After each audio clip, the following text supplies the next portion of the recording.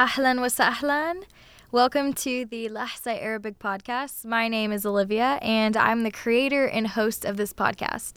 I originally created this podcast for an end-of-the-year capstone portfolio project, but hopefully if many of you out there find it interesting, it'll be something that continues throughout my time here at UT.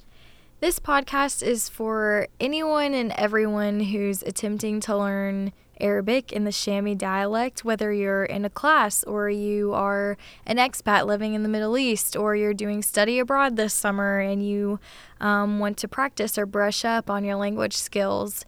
This is for you.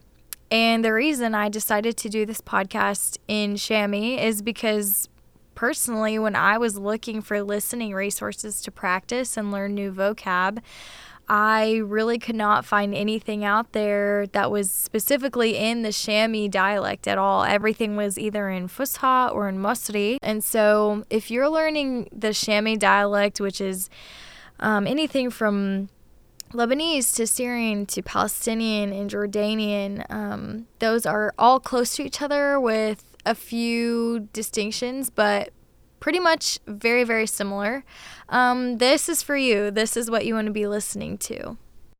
I'm specifically designing this podcast and the material within it to be structured so that it's something that you can go back and easily re-listen to. I would love to make Arabic as personal as possible, which is part of the reason I'm having guests tell stories, because it is a lot more entertaining and interesting, but it also makes the language personal. It makes the region personal, and I think we just need a little bit more of that in the world today.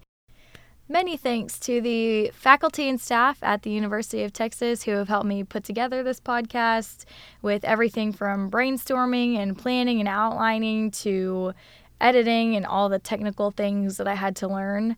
Especially thank you to Dr. Rose, who really did help me to brainstorm and put everything together. And thank you to Dr. Burdett, who is working in the Digital Writing and Research Lab, for helping me learn how to edit and put everything together sound-wise and with all the technical things. Huge thank you to y'all for taking your time to help me learn this and create this podcast.